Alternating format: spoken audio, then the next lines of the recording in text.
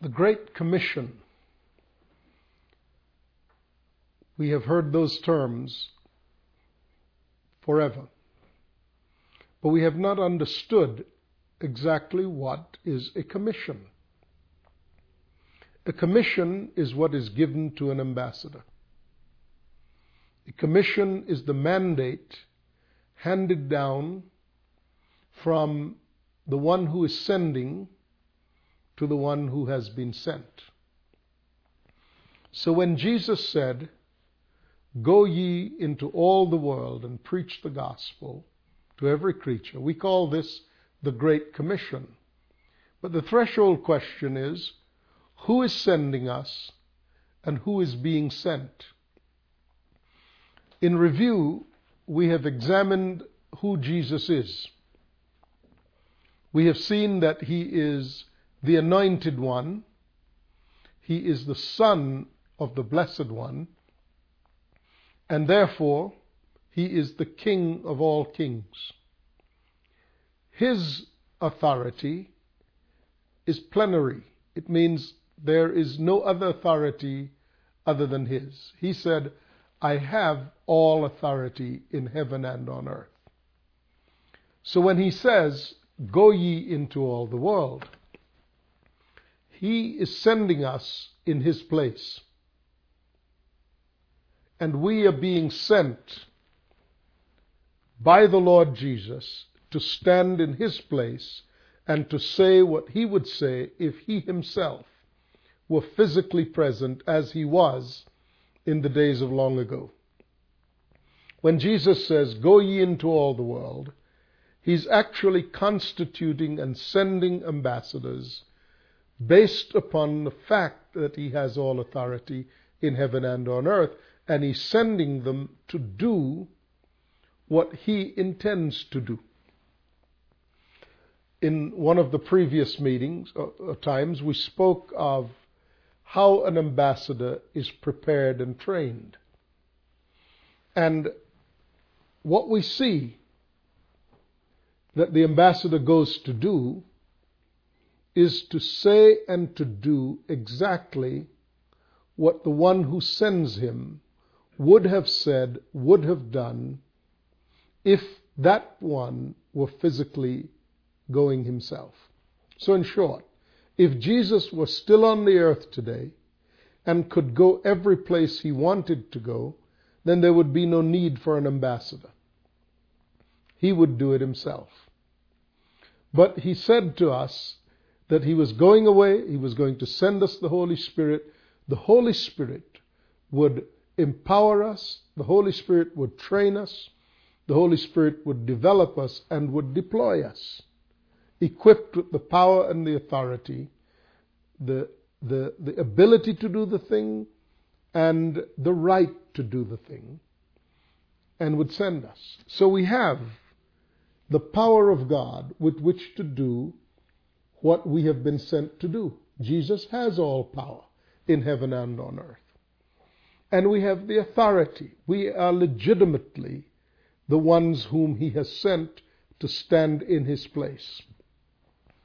When you understand this, everything changes about the matter of apostleship, the apostolic foundations of the church, and our ambassadorship as servants of Christ.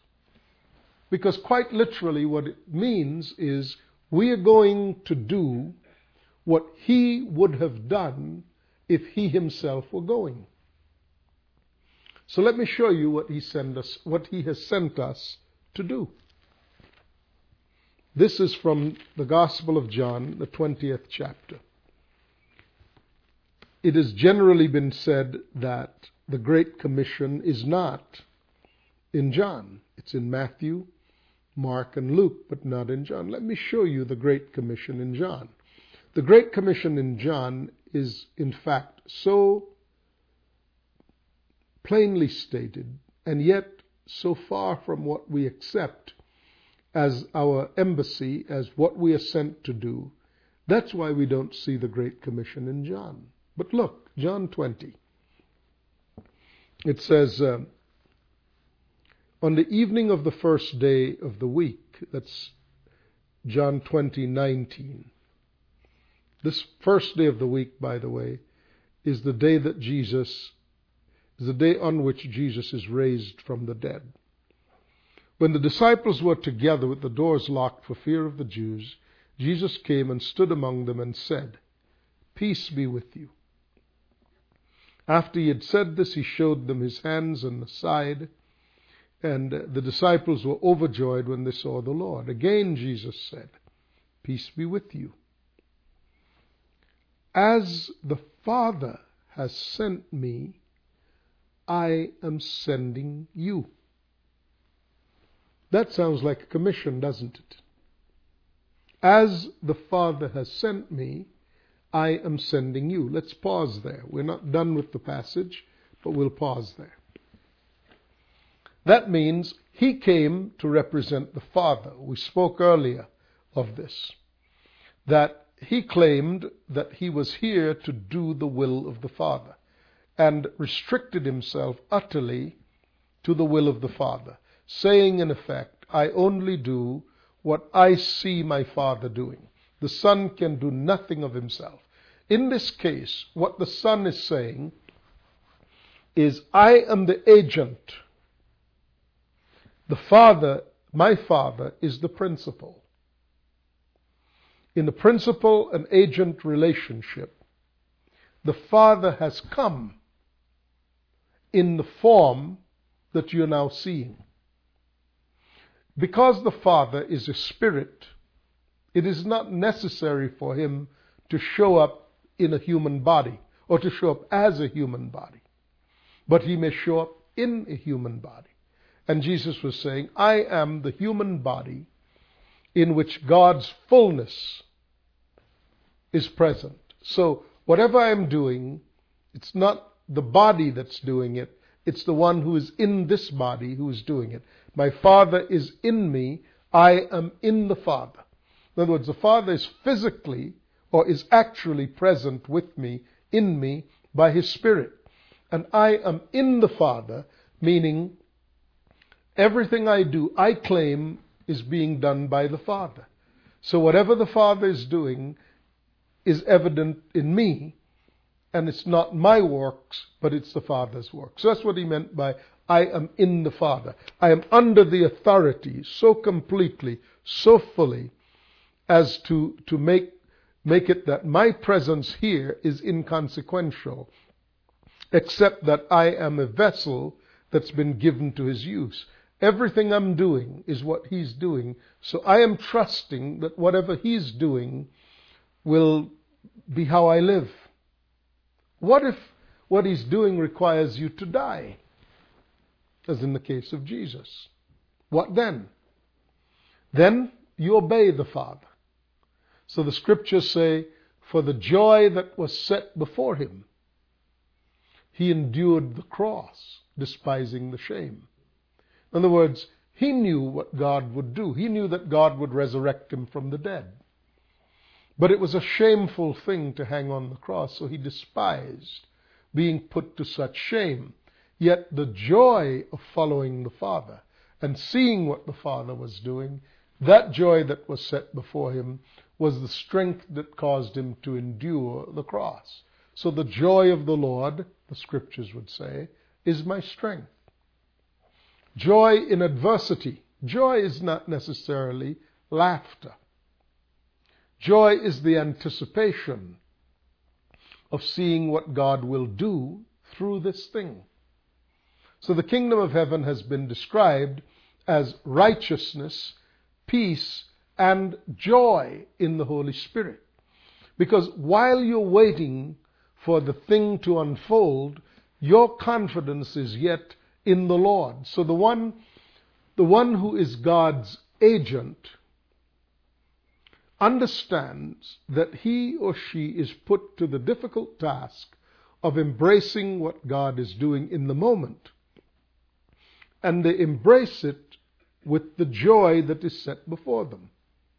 Namely, as you come through it, the mind of the Lord in the matter will be revealed to you more and more. And the light and momentary trials that you go through are nothing to be compared with the joy on the other side of it. And the joy also includes your reward. So God is not putting to mindless or meaningless service those who put their trust in Him. But He will put you through whatever it takes, including death. And you must be willing. And in fact, in the process, whether you physically die or not, the reality is that you do die every day. Every day you die to some aspect of your being that opposes the nature of God and opposes the purposes of God in you. Your service to God is often, or indeed often takes the path of you dying to some aspect of what opposes God. So it's not a benign relationship between the Father and His subjects, or between Christ and His ambassadors. It's a very active, very involved process in which He puts to death everything in the person that opposes Him, so that the use to which He may put that person may be fully Himself. You see, you must understand that it's God's intention, and the specific intention of Christ, to live fully in you. Now, He will not override your will, to the contrary. He will not override your will and force you to do anything. But if you submit to Him, He will consume everything that is independent of Him in you. What then is your trust? Your trust is that He is the supreme expression of the thing that you were put in the earth to do. So if, for example, He's put you in the earth to conduct business, then your trust is, by you being put to death in the areas such as manipulation, such as attempting to control, by you being put to death in those areas, He has the opportunity to be the supreme businessman. Well, what business can He not successfully transact and conclude if He is the King of Kings?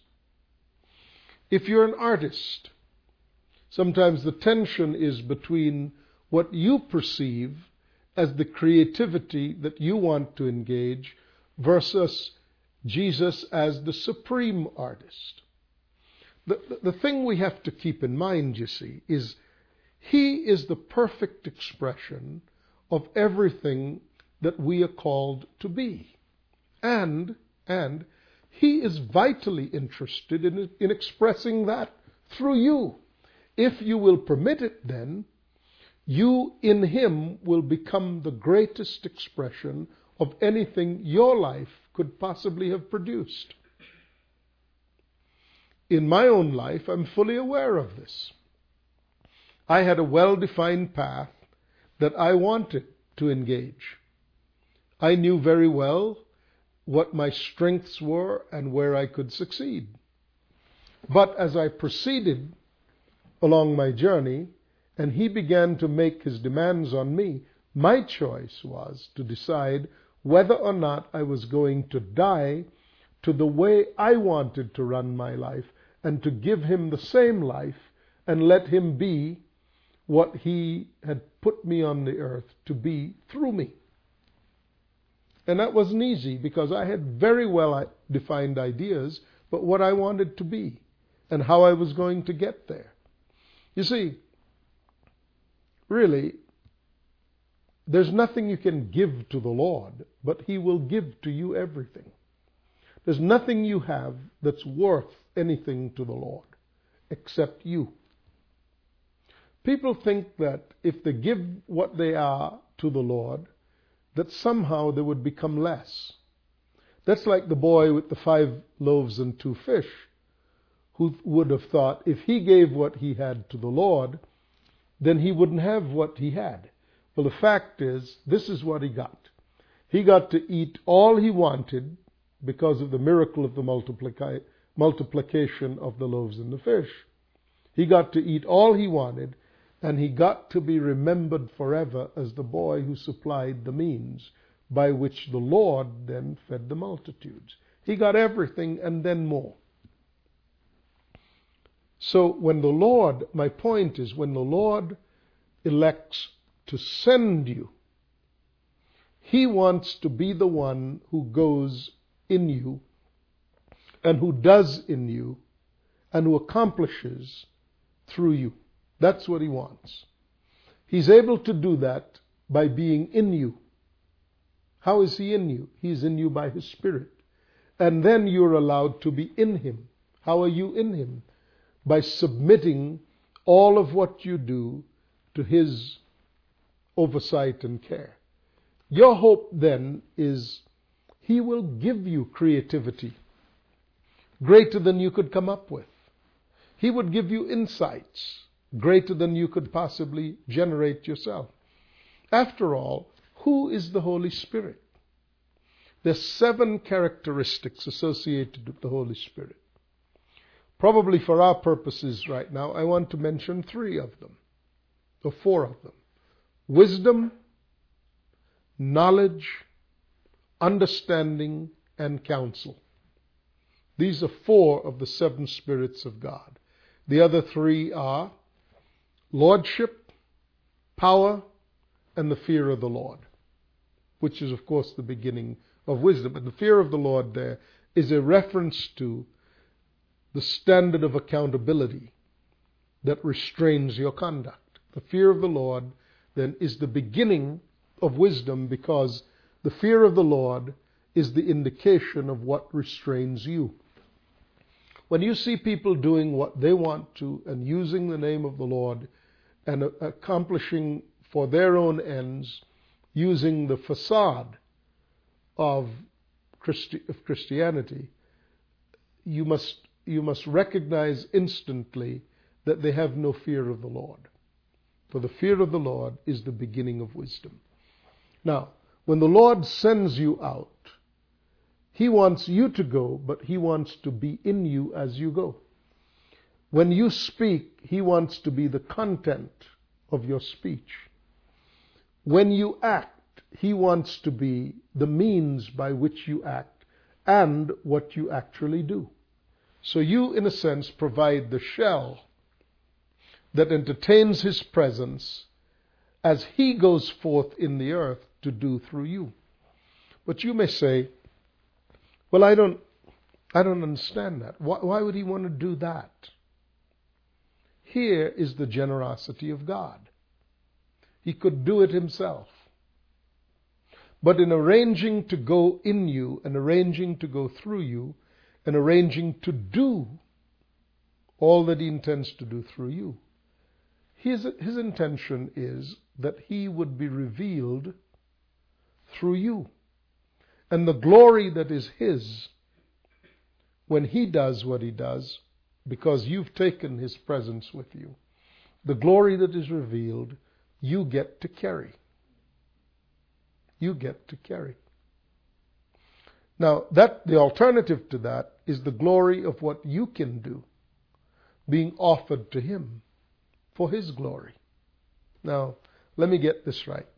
The Lord of the universe, who can do anything, create anything, have anything, be anything, He wants to go where you are going and to do through you, and then let you stand there and be clothed in His glory. But you don't want that.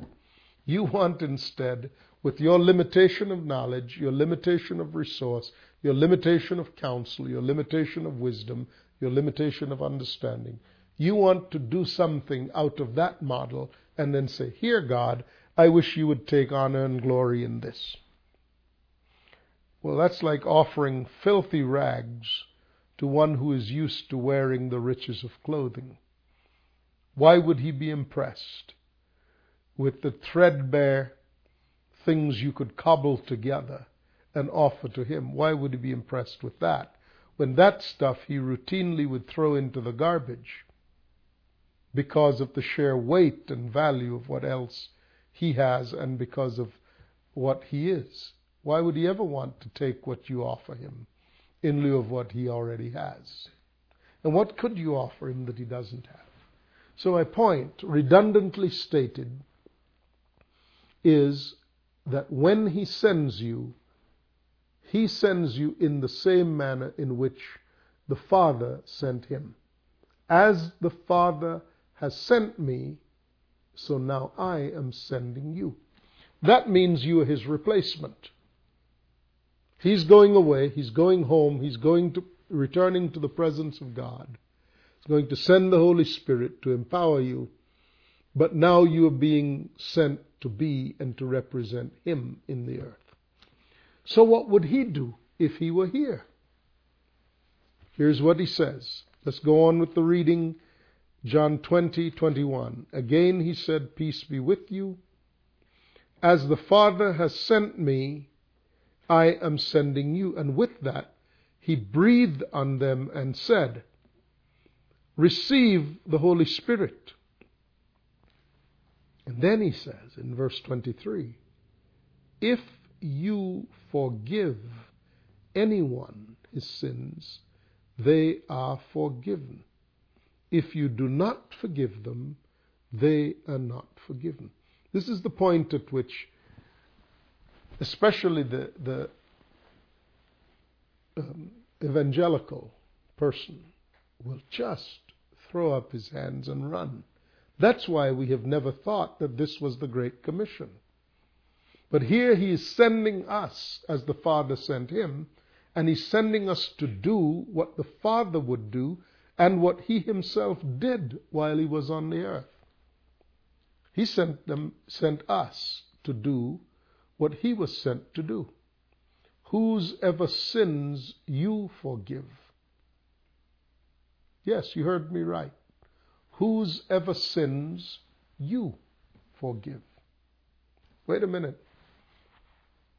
See, we're far more comfortable with the church forgiving sins, because they claim this was what God gave Peter, and so Peter built the church, and now Peter handed over to the church the responsibility to do what Peter used to do. No, Jesus didn't just give Peter that right. Here is the clear and concrete evidence that Peter was not given the exclusive right to forgive sins. Here, Jesus breathed on how many of them? All of them. All 12. And said, whosever sins you forgive. So the Roman claim that the church, which was founded by Peter, has the right to forgive sins is erroneous. It's Jesus who forgives sins. And you provide him with the location in time out of which he can do what he does. This isn't something for the church institution to do through its agents. We are the agents of Jesus. He said, as the Father sent me, so now I am sending you. He isn't saying this to Peter, he's saying this to all of them. And this truth would deny the claim of the Romans that this truth ended up as the property of the church. Because Peter is not the only one who is given this, even if their claim is because Peter was given this and Peter started the church, now all of this ended up with the church. The church as an institution is not capable of responding to Christ, but you can. The Lord never sent an institution to do his will. Such a thing did not exist in the first century. This came about by Constantine rearranging the order of the church to create an institution that could interface with the government from which it was now empowered. See, Constantine is the one who changed the ambassadorship of Christ to make between the church and the state a nexus. Actually, the church that came out of and became the Romans, the empire of the church of the Roman Empire, cannot also claim to be the church empowered by the Spirit of God. Because the Romans gave it the right and support of the Roman government. That changed from this being the work of the Holy Spirit. The power that empowered the church was at one time the power of the Holy Spirit, who was sent as the agent of Christ to deploy the power of Jesus to accomplish the purposes of God. The Romans changed that configuration and gave the support of the empire to the church. At that point, the church was no longer the church of Jesus Christ. At that point, the church was the church of the Roman Empire, because the power that supports it is what determines who it represents. But even if the claim can be granted that says, no, it really was the real church, the Roman Empire just recognized it, then the answer to that particular dodge is this: that Peter was not the only one given the commission to go and represent Jesus in the specific matter of forgiving sins. Because here he says, as the Father sent me, I am sending you, all 12 of them. And by extension, the commission continues through to us. Not because the church gives us permission, but because we are the ambassadors of Jesus the Christ, sent to forgive sins. Now that raises a whole host of questions which we'll have to answer the next time. Whose sins should you forgive? Whose sins should you not forgive? What if you're wrong? What if you make a mistake? What are the consequences? Surely you'll want to study this thing with me as we look at it in greater detail.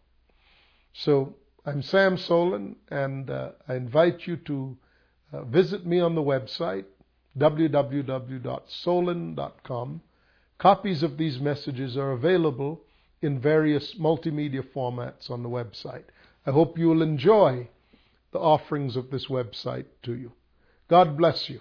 I'll see you the next time. Bye-bye.